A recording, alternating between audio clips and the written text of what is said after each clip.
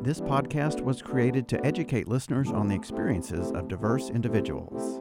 However, all opinions expressed by the host or guests do not reflect the overall standing of Tarleton Radio or Tarleton State University.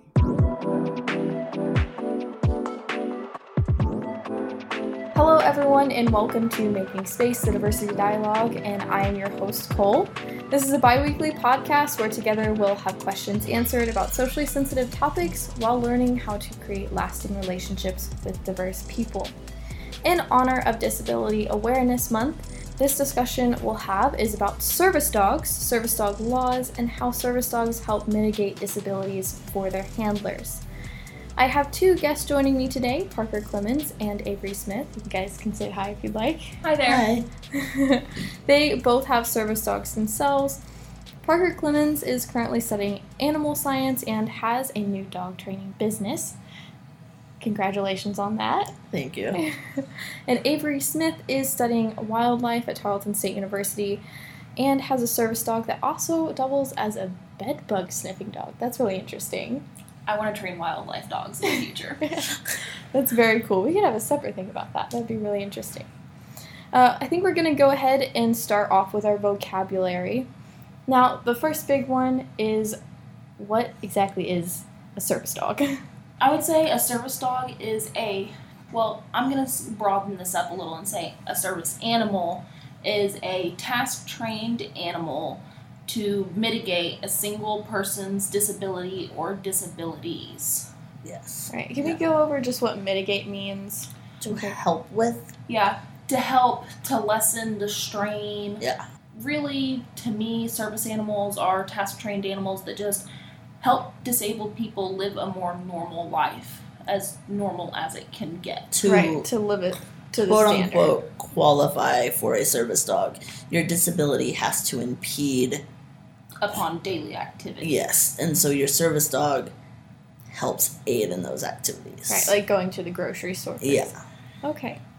Now, what does handler mean? Because that is something I already said in the beginning of this podcast, but not, and some people hear it, but not many people know what it means. What does that mean? I would say the handler is whoever, so it can go two ways for me. It can either be for me, I am a handler because my service dog is mitigating my disabilities, but sometimes the dogs mitigate people's disabilities who are too young to responsibly handle the dog themselves. So their parents will handle and control the dog. Yes. So really it's just whoever's controlling the dog and making sure that the dog is present, under control, and well-behaved. Mm-hmm.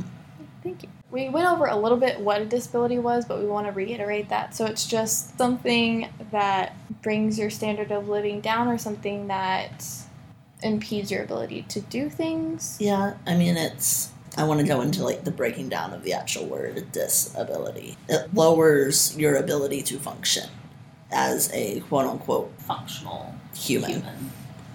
Okay. I'm avoiding the word normal because disabilities are normal. Right. Yeah.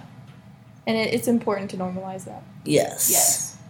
Now, what is ADA? Of course, a lot of people, you've heard it. ADA is the Americans with Disabilities Act. And the part of the ADA that actually pertains to service animals is Title III. Yes. And what is a task? It is the action that a service animal performs to mitigate the disability.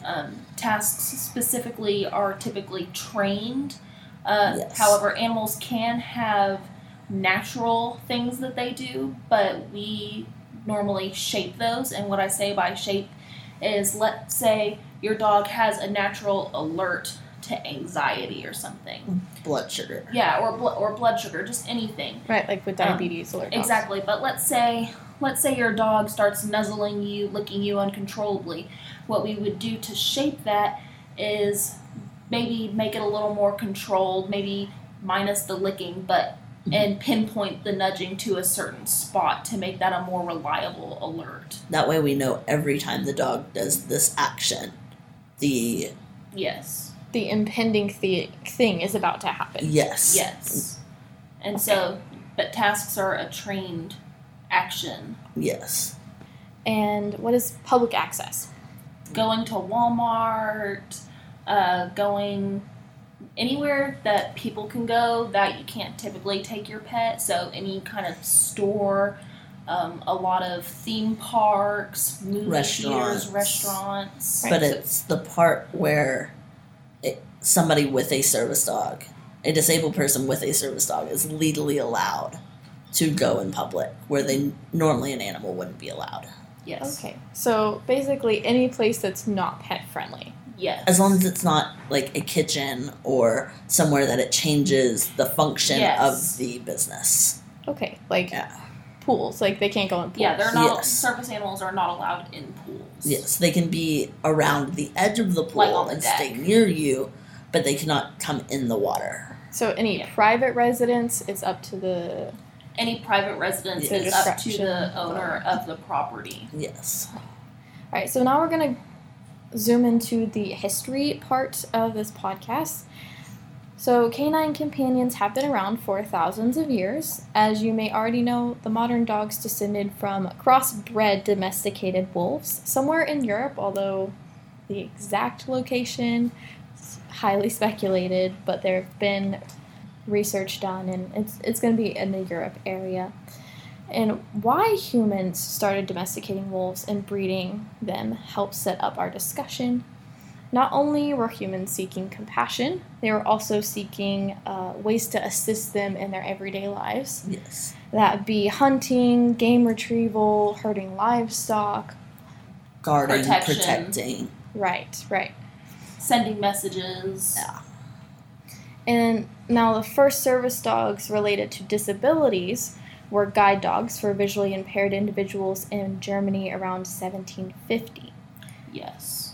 And the first service dogs came to America in 1929-ish, and they were seeing eye dogs as well. I believe the name of that program was the Seeing Eye. Mm-hmm. And the ADA's latest revision of the laws for service dogs came about in 2010, and I'll go ahead and link in the description that website and some frequently asked questions for you guys. Now, modern-day service dogs can assist with a large number of disabilities, from mobility to psychiatric, and we're going to go ahead and talk about that in the tough questions portion. Let's go ahead and just get started with that.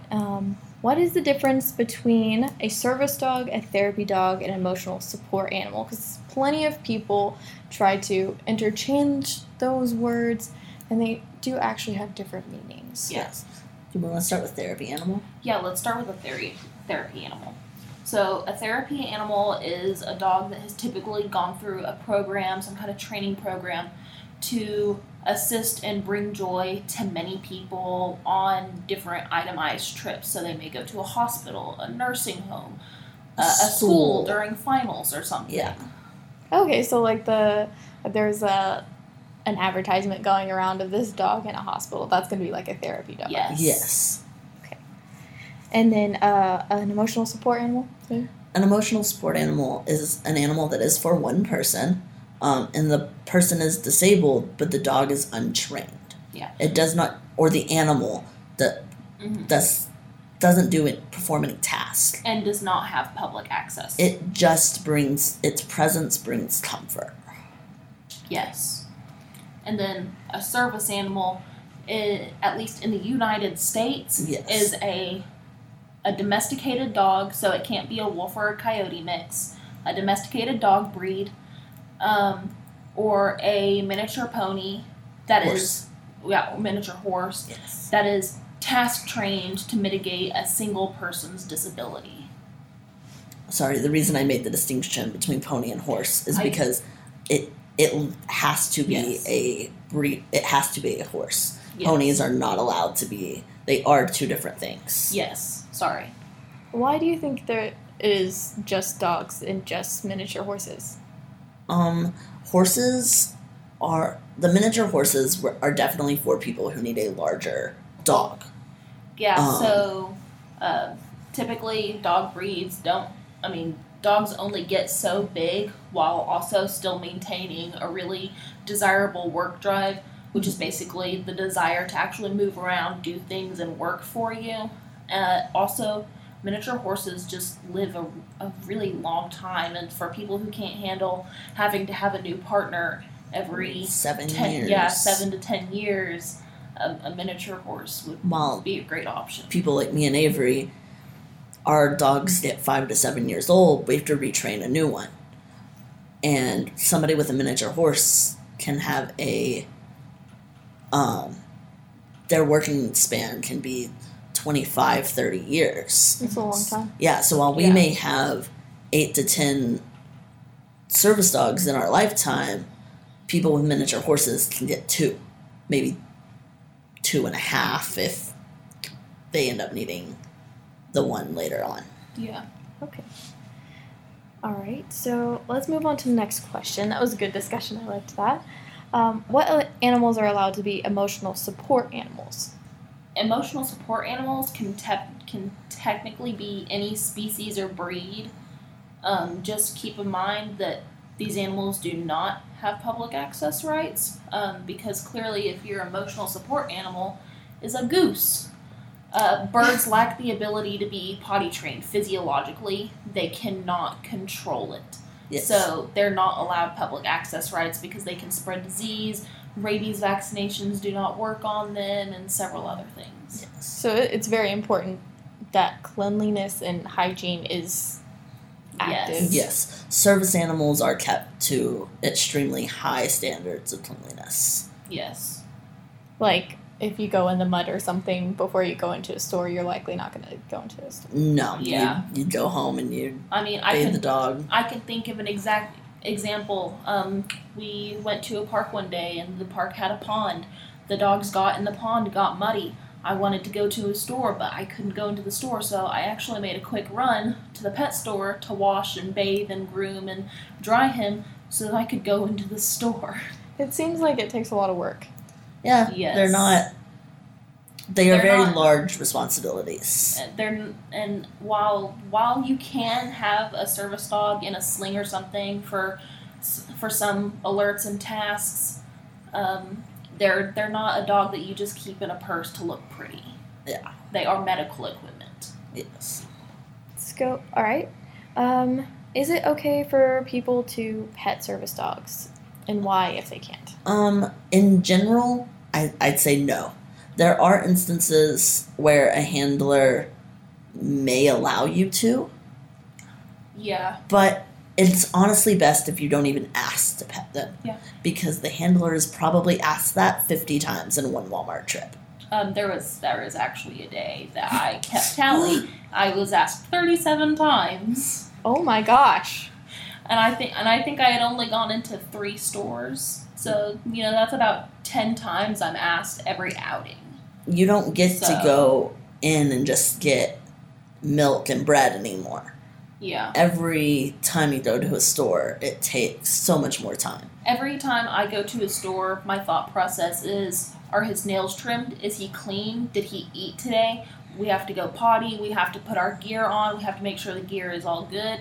We have to make sure he's not sick. We have to make sure I'm not too sick that day. There's a whole process. And then if I go to somewhere and the parking lot's full, I'm honestly too scared to go in there sometimes because I know I'm just going to be badgered again and again and again. Yeah. And then every time I go into the store and I hear people's keys jingling, I'm scared that it's somebody's untrained pet that's going to attack my service dog. Mm-hmm. So I always have to reroute very quickly because there's a very real chance that it is somebody's untrained pet, and it's happened before. All in all, I would say no. Yeah. Just, you can look, we know our dogs, we know they're cute, but they're not there to be cute. They're not there for anybody else's entertainment. They're not there for our entertainment. Mm-hmm. We just need them to get through our day-to-day lives. Yes. The same as walking up. You wouldn't walk up and pet someone's wheelchair. Yeah. If somebody pulls out their inhaler, you're not going to ask what its name is. Yeah. All right. What about talking and looking at service dogs? Is that okay? I would say looking at a service animal is fine. Just remember it's rude to stare and never make eye contact with somebody's service animal. Yes. It's very distracting, and don't ever talk to the service animal. If you do have a question, I'd rather not be bothered about my service animal. But on the off chance if you just have to have an answer, ask me. Ask Talk the to me, handler. not my dog. My dog cannot respond to you. Yes. Also, we need our animals focused on us. Yeah. Anytime you or the public talks to our dog, it takes their focus off of us. And they could miss a life-saving alert. Yes. And if you have a young dog or one that is still in training, there's that time you have to get them refocused. Mm-hmm. And I mean, even with our fully trained service Yeah. animals now. I mean, there's recovery time after every interaction. Now, a lot of people, when they search up service dogs, the first couple things they see talks about a registration. Now, is there a service dog registration, and is it mandatory? In the U.S., there is not a mandatory registration. In fact, in the U.S., if you're caught with a registration for a service animal and your dog is not a service animal, I know in several states it's actually a punishable crime. It's the impersonation of a service animal. Mm-hmm. And there are safety risks there and a lot of other issues. But getting back to the websites, they are scams. The people who made them know they are scams. They're specifically preying on those that are ignorant of the laws. Yes. To take your money. So, as service dog handlers, if we ever see somebody with an ID card or saying that their dog is registered, we get our walls go up a little bit because a lot of the time it is a untrained dog, mm-hmm. and untrained dogs can lead to attacks. But there are handlers who are new to the service dog world who fall for these. And it's really sad when disabled people...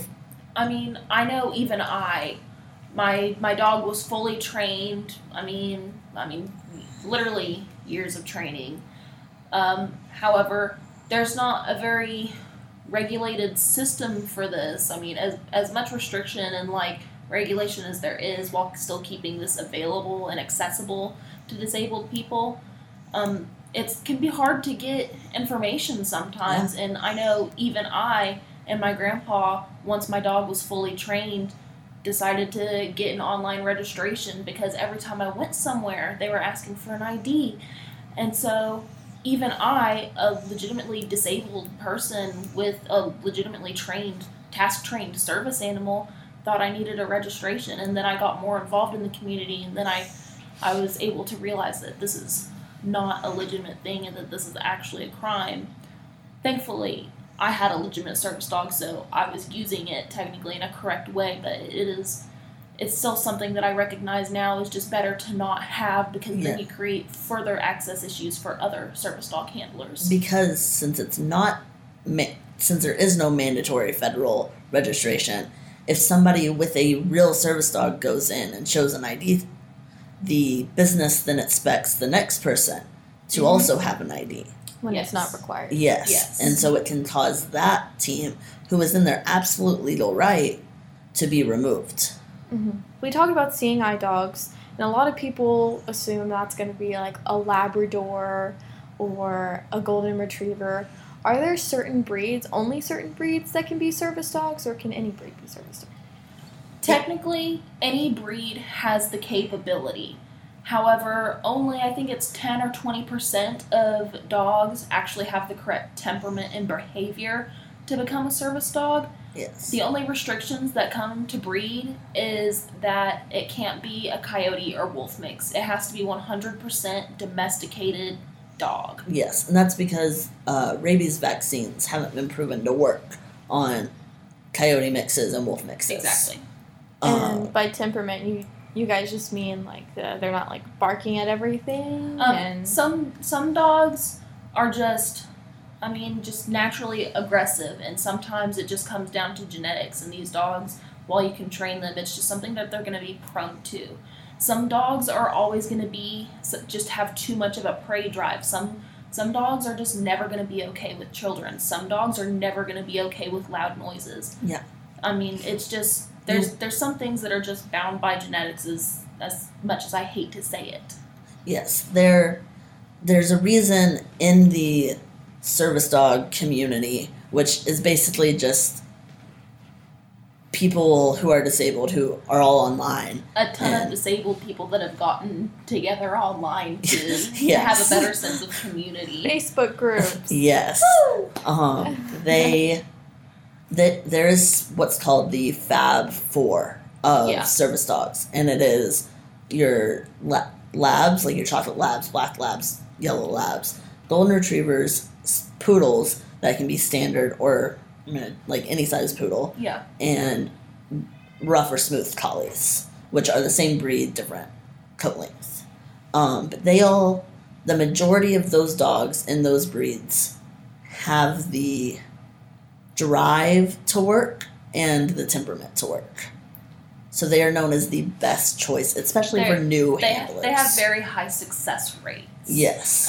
There's just certain things that those breeds have that just make them a better choice for a lot of people. Now, but also don't get me wrong, the two handlers in this room have two very off-the-wall breeds. I was about to ask, what breeds are both your service dogs? So my service dog, and I do not recommend this for anybody. Neither of us recommend our breed. They are unicorns and they work for us, but they may not work for other people. Okay, the term unicorn is just thrown out. What does that mean in a service dog community? Unicorn refers to a dog that is basically like 1 in a million. Yes.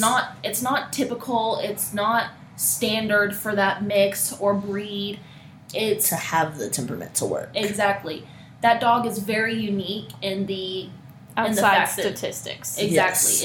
It's an outlier. I have a Belgian Malinois husky mutt thing. He's great for me. I would never recommend it for anybody else. We have our couples arguments on a very regular basis. But he's pretty great. My service dog is a husky German Shepherd dog cross. If you see the common theme, it's husky.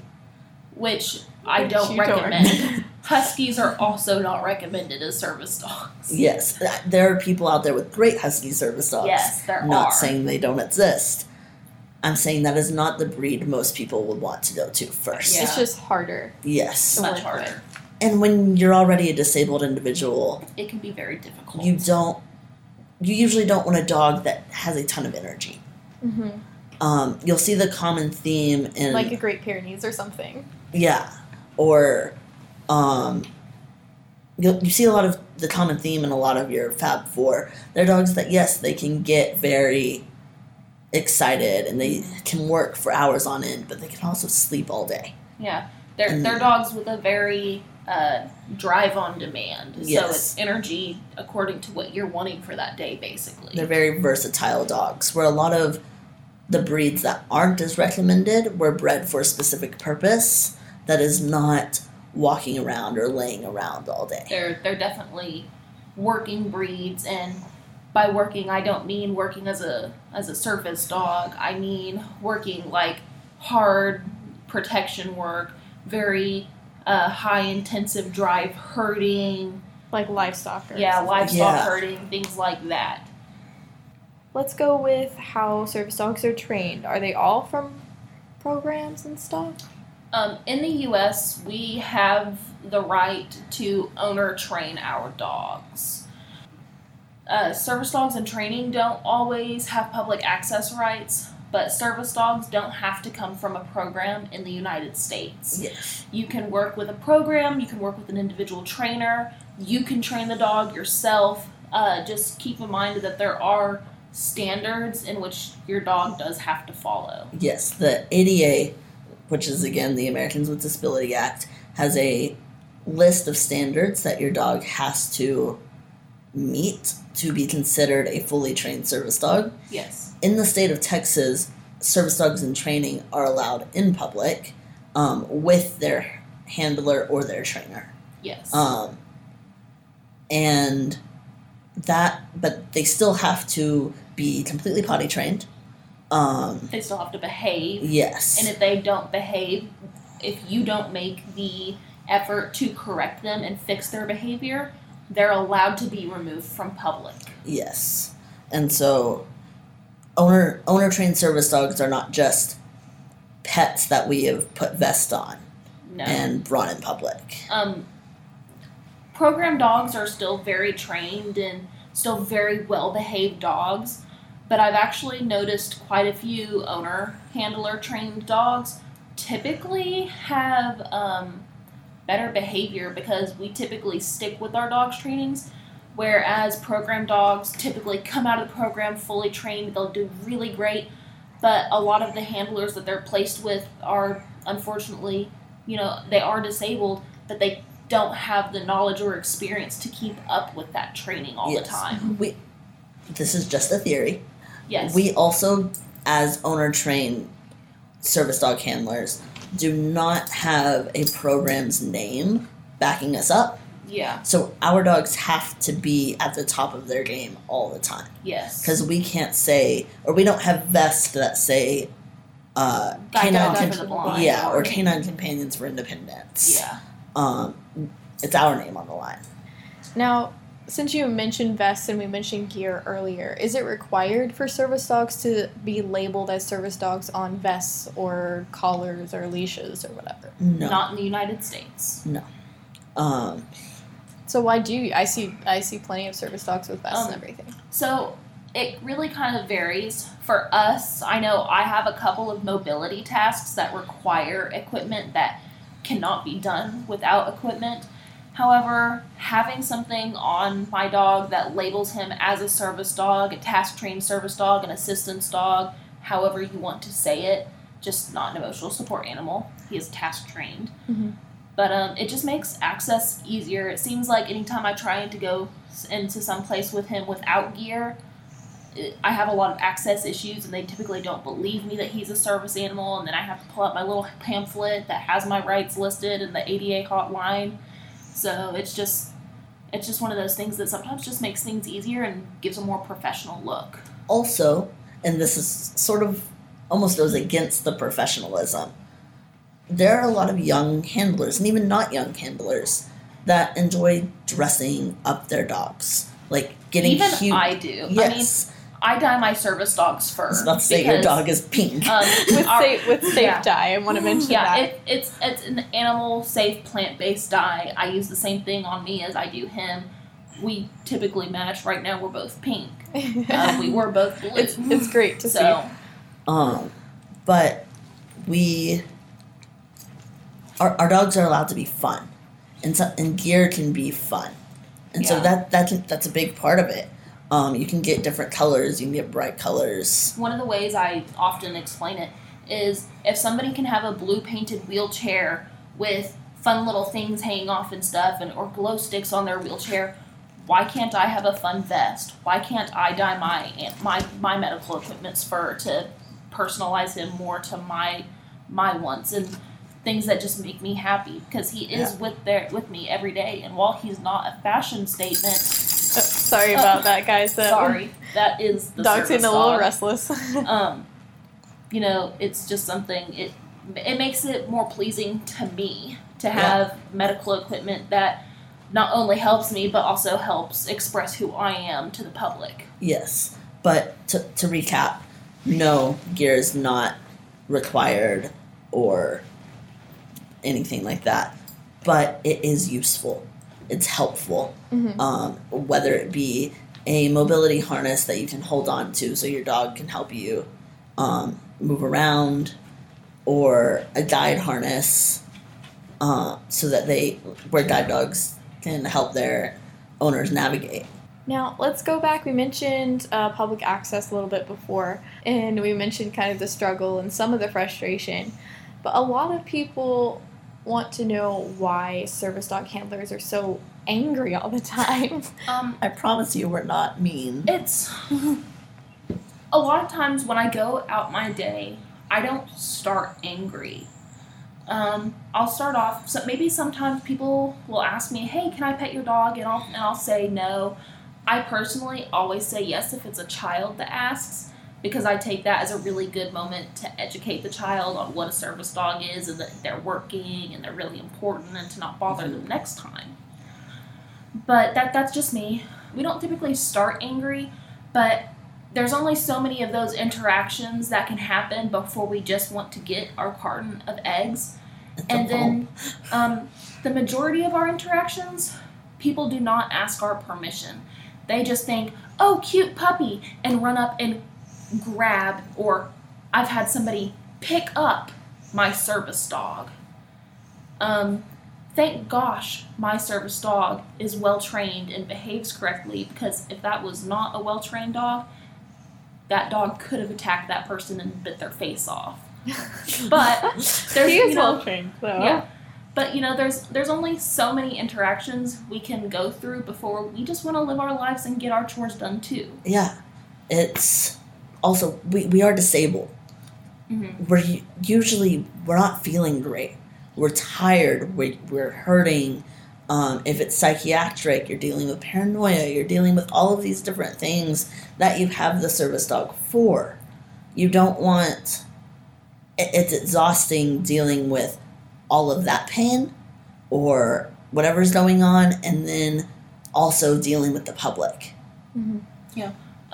Or there's also instances where people think you're faking it because you're not blind or because you're not in a wheelchair. There's just a lot of negative interactions sometimes. Yeah. I know I was standing in the self-checkout of Walmart one time, and there was a man behind me with his children, and he was pointing at me. Now, I was having a relatively not great day. I mean, I could still walk, so I was getting chores done. But this man was pointing at me, talking to his children in a pretty loud but, forced whisper, saying that, see people like that, those people are the liars. They're the crazy people that go around and do some pretty... I'm not going to say what it is because it could possibly be triggering to listeners, but it was a very heinous act. And, sometimes there's just things like that, and things like that can't... I mean, there's no way for it to not upset you or anger you. I'm sorry that happened. These things are just... They're not always great interactions, and sometimes there's only so many bad things you can take and handle before you're just... And so when you have a veteran service dog handler, mm-hmm. And by that I just mean somebody, it's probably not their first dog, or if it is, they've been not working military. Yeah. They've probably been working that dog for a while. You get a chip on your shoulder with the public. And honestly, it's probably something as a community of handlers we need to work on ourselves, is not losing our temper as quickly. But it is exhausting. And I can't say that it wouldn't happen to anybody. Everybody would eventually snap. Right, because you see someone coming up with a kid asking to pet, and you just see someone who's going to say something wrong or hurt you or hurt your dog, anything like that. Yeah.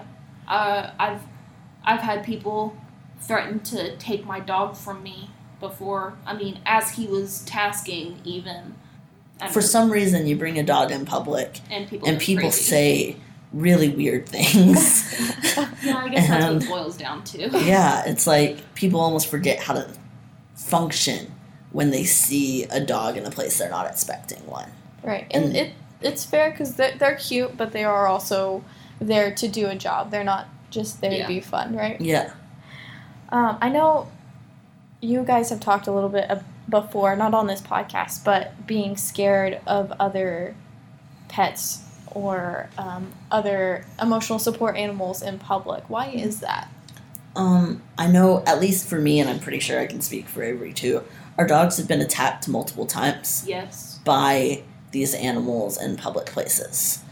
And so it becomes to the point where if a dog is not behaving up to the standard that the ADA puts out, it's terrifying because you don't know when it's going. Even well-behaved dogs, I get terrified of in public if I don't personally know the handler and the dog. Yeah. I mean, and a lot of the times if it's an actual service dog handler, you keep your space. Mm-hmm. If you see another handler, you'll go a few aisles down and wait. It's a very quiet understanding that we kind of just... Almost like a social understanding between the community of and handlers. a lot of the times people who are bringing their pets in public or bringing their emotional support animals in public, they try to come up to you with their dog. Because they think, oh, another person with a dog. Because you know, they don't understand what it's really like to be disabled and to. I mean, while I love my service dog and my service dog has provided me with so much freedom and independence, they don't understand the real burden of having a service dog. Yeah. And also, they want our dogs to be friends, and, like, our dogs can't play while they're working. Yeah. Again, they could miss a life-saving alert. Also, for most dogs, and at least mine, and I'll admit this, dogs are a major distraction. Yes. They're one that takes a long time for a dog to recover from. The recovery time is very high when they see another dog. Especially if they've ever been attacked or charged in the past. Mm-hmm. And so it becomes, you have to work through their fear, so they can't take care of you in that instance. I know for myself, my service dog has been attacked on a couple different occasions. One of the times the dog was falsely labeled as a service animal. The other times they were just pets that the handler decided to bring into Walmart. But I realized a lot of the time it's not even then your dog's fear. I realize now my service dog never really became scared of dogs. However, I did.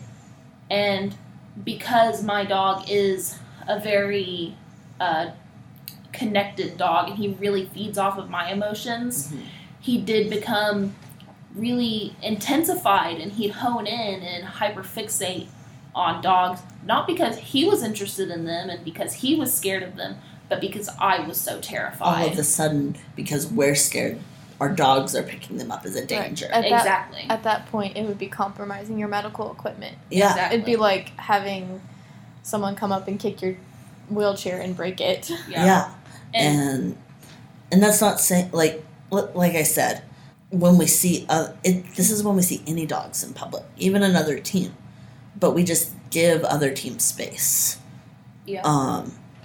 But we understand that we don't necessarily know they're a real service dog team. They have the same understanding with us, and it's kind of one of those things where we just rather not. Both of our dogs or animals are working. We need to stay working. We need to keep everybody focused. We just want to get things done, so we'll just kind of work around it. Yeah. Now, I've seen a lot of service animals and service animal handlers tend to flock together, though. Birds of a feather flock together. Yeah. People with like minds or hobbies that are similar or just things about them that are similar to other people. It's nice to be around other people with those experiences and those mindsets because you're able to share those experiences, and it's nice to have somebody that you can relate to. Right. Yeah. And there's a trust that builds with Yes. Once we meet a handler and their dog, the anxiety goes away. Completely. Like the nerves go away. We can see that person in public and not get fearful. Yeah. But it also, when there's a group of you, it's almost easier to tell people to leave you alone. Sometimes I think it's too easy. Like, I know when I'm with just, like, one or two service dog handlers, things typically go pretty well.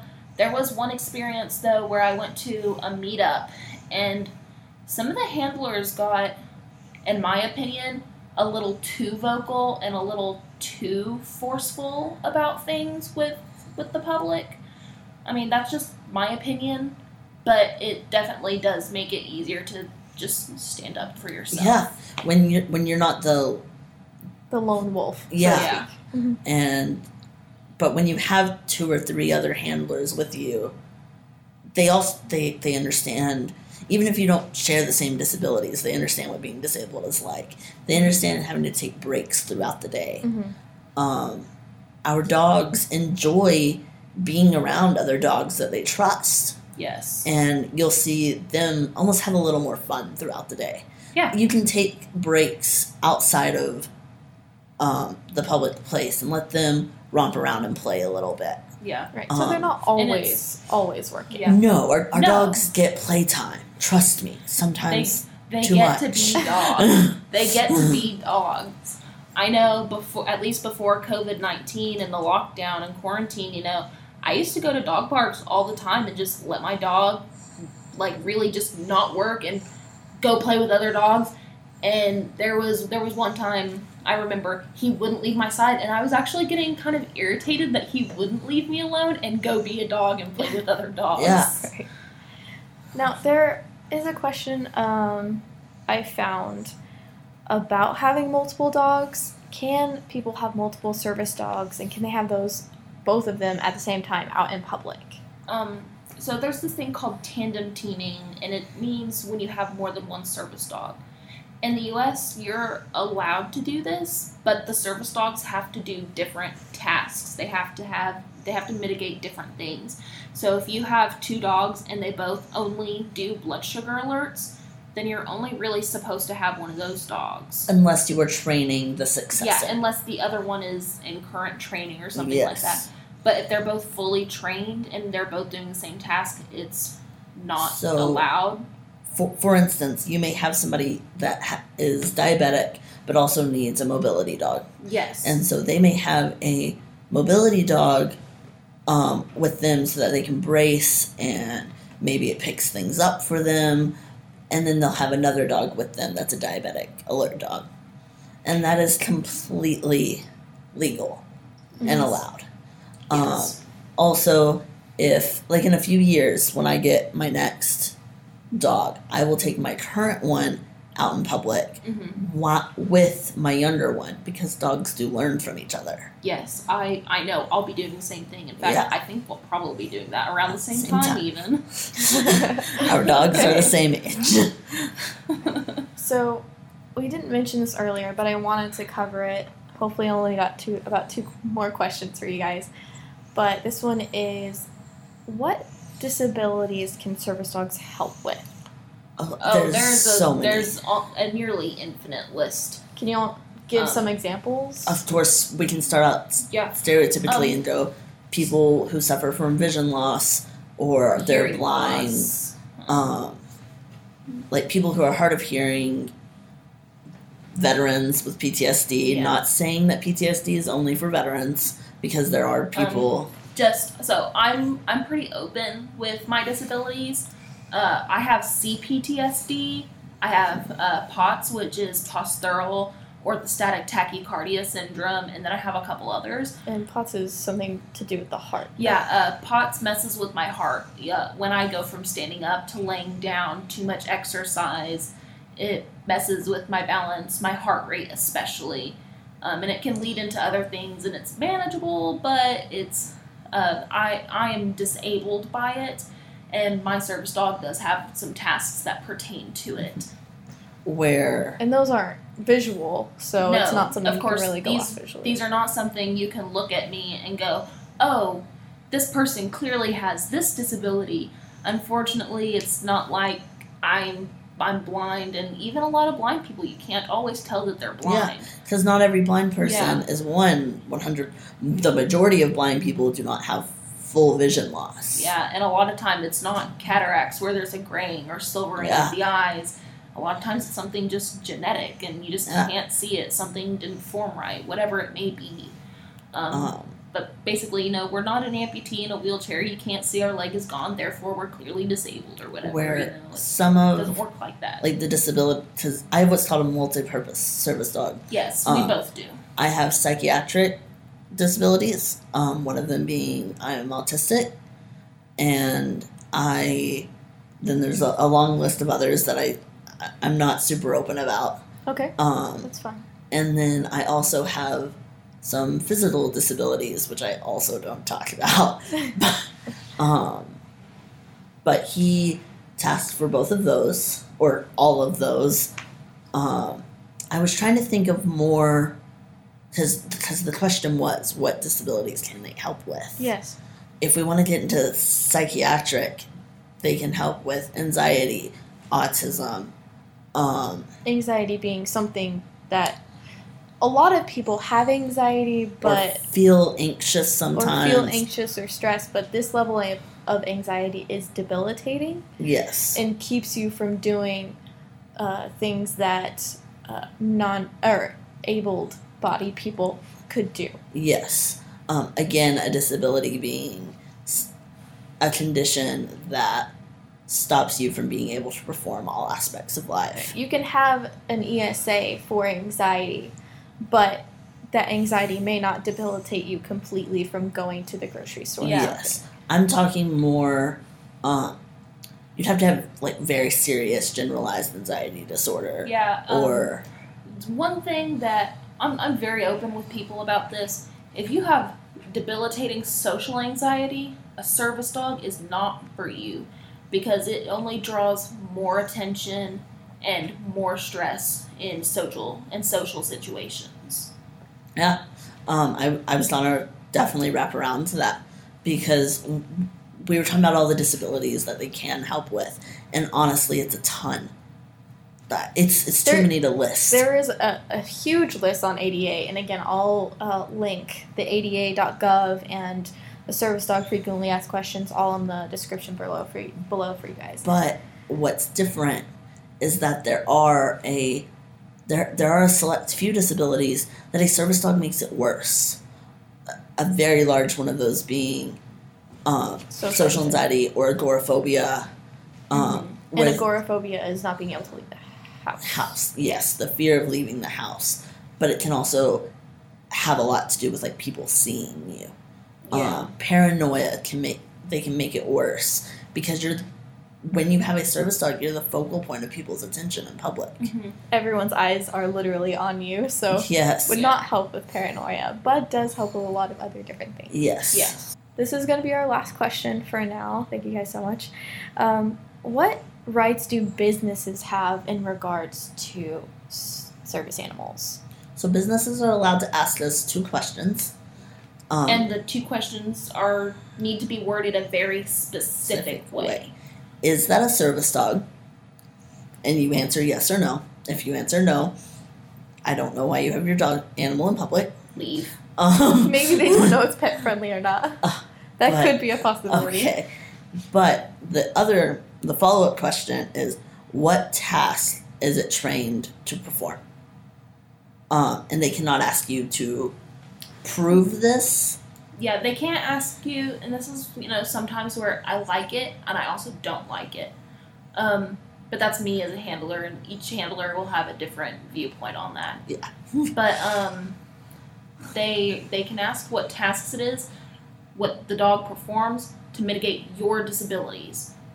Yes. The dog, let's say you're diabetic. So you could say, he does blood sugar alerts, or she does blood sugar alerts.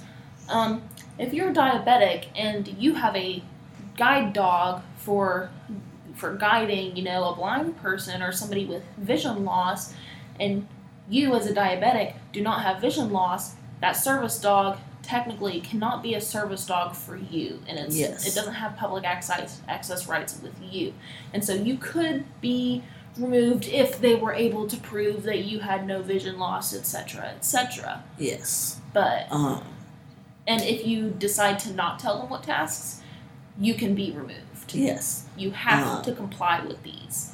And I know that there's a lot of people who their answer to that will be, well, it's a medical alert dog. Mm-hmm. You have to say what it's alerting to. Exactly. And if you don't, the business has full rights to remove you. Mm-hmm. They also have the rights to remove you if your dog is posing a disruption to business. Yeah. And this is one thing where it can get really kind of wishy-washy, because not many, but some animals do have some kind of vocalization as alert. So a bark to, let's say, a blood sugar alert. Your blood sugar is getting too high, so your dog barks at you.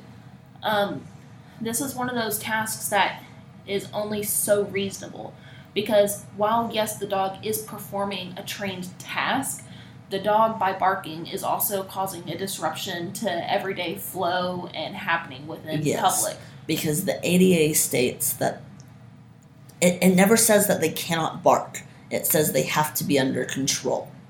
And not cause a disturbance to public everyday function. And so some people will argue that as long as it's a one bark and the alert is done, that it's allowed. And Others will say, any barking at all, remove the dog. And so there's quite a few gray areas. Usually a business will not remove you for a bark or two. Dogs get startled. They are dogs. But they can remove you instantly, and in my opinion should, if your animal uses the restroom in the store. Oh, yes. Whether that, and trust me, it happens to the most well-trained dogs, but they need to go home. If they're having that much of an off day, they need to go home. Mm-hmm.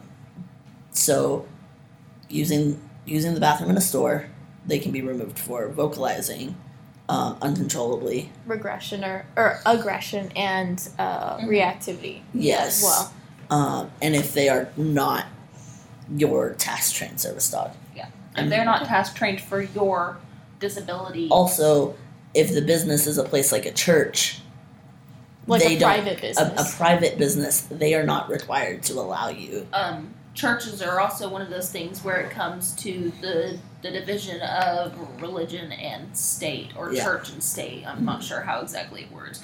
But churches are one of those places that can legally deny you just because they don't want dogs. Some religions do have very strong oppositions to dogs or other animals. Whatever the reason may be, they are allowed to. Just know churches are one of those people and places that are allowed to deny you. Yes. And they do not have to have a legitimate reason. Very quickly, is there anything else you would like the public to know about handling service dogs, or about how to approach you? Or I want to reiterate on something Avery said earlier. If you are going to talk to me and my dog as a team, talk with me. Talk with the handler. Yes. Please. It is preferred if you just let us go on our day. We just want to go home and binge watch shows on Netflix. just like you. Just like you. But Our medical equipment's fuzzy and cute. And another thing leading off of that is, if you do initiate a conversation with us and it happens to be about our service animal, let's say, for example, you ask what their name is. First off, don't ask what their name is, because a lot of people's first instinct after they hear a name, whether you want to admit it or not, is to repeat the name and, quote unquote, to just kind of test it out on your tongue. And a lot of that time, it does distract the dog, and the dog will look. Yeah. So it's just one of those things, you can ask about the dog, just don't ask things that could potentially distract the dog, you know. Don't say the dog's name, don't speak to the dog. Don't get upset if the handler doesn't want to talk. Yeah, I mean, we have bad days. We have days where we just want to get our eggs. Yeah, we definitely. And there are disabilities that cause nonverbal yes. to happen. There are. As somebody who goes nonverbal. Parker and I are both on the spectrum and both go nonverbal. Yeah. Thank you guys so much. Now, we went over a lot of information, and there are still plenty of questions, answers, and material out there about minority groups.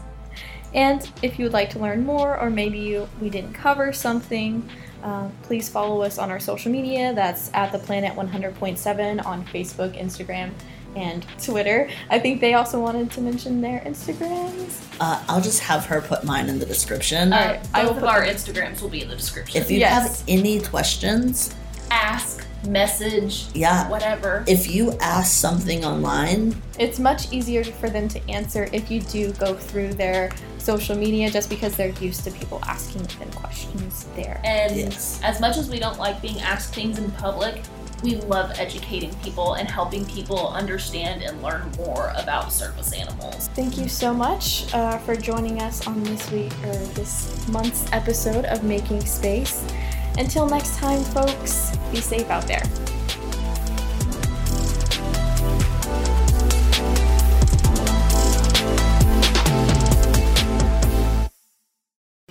This has been a Tarleton Radio Network podcast with production from AJ Heyer and Taylor Welch. Find more great shows by searching Tarleton Radio Network wherever you get your podcasts.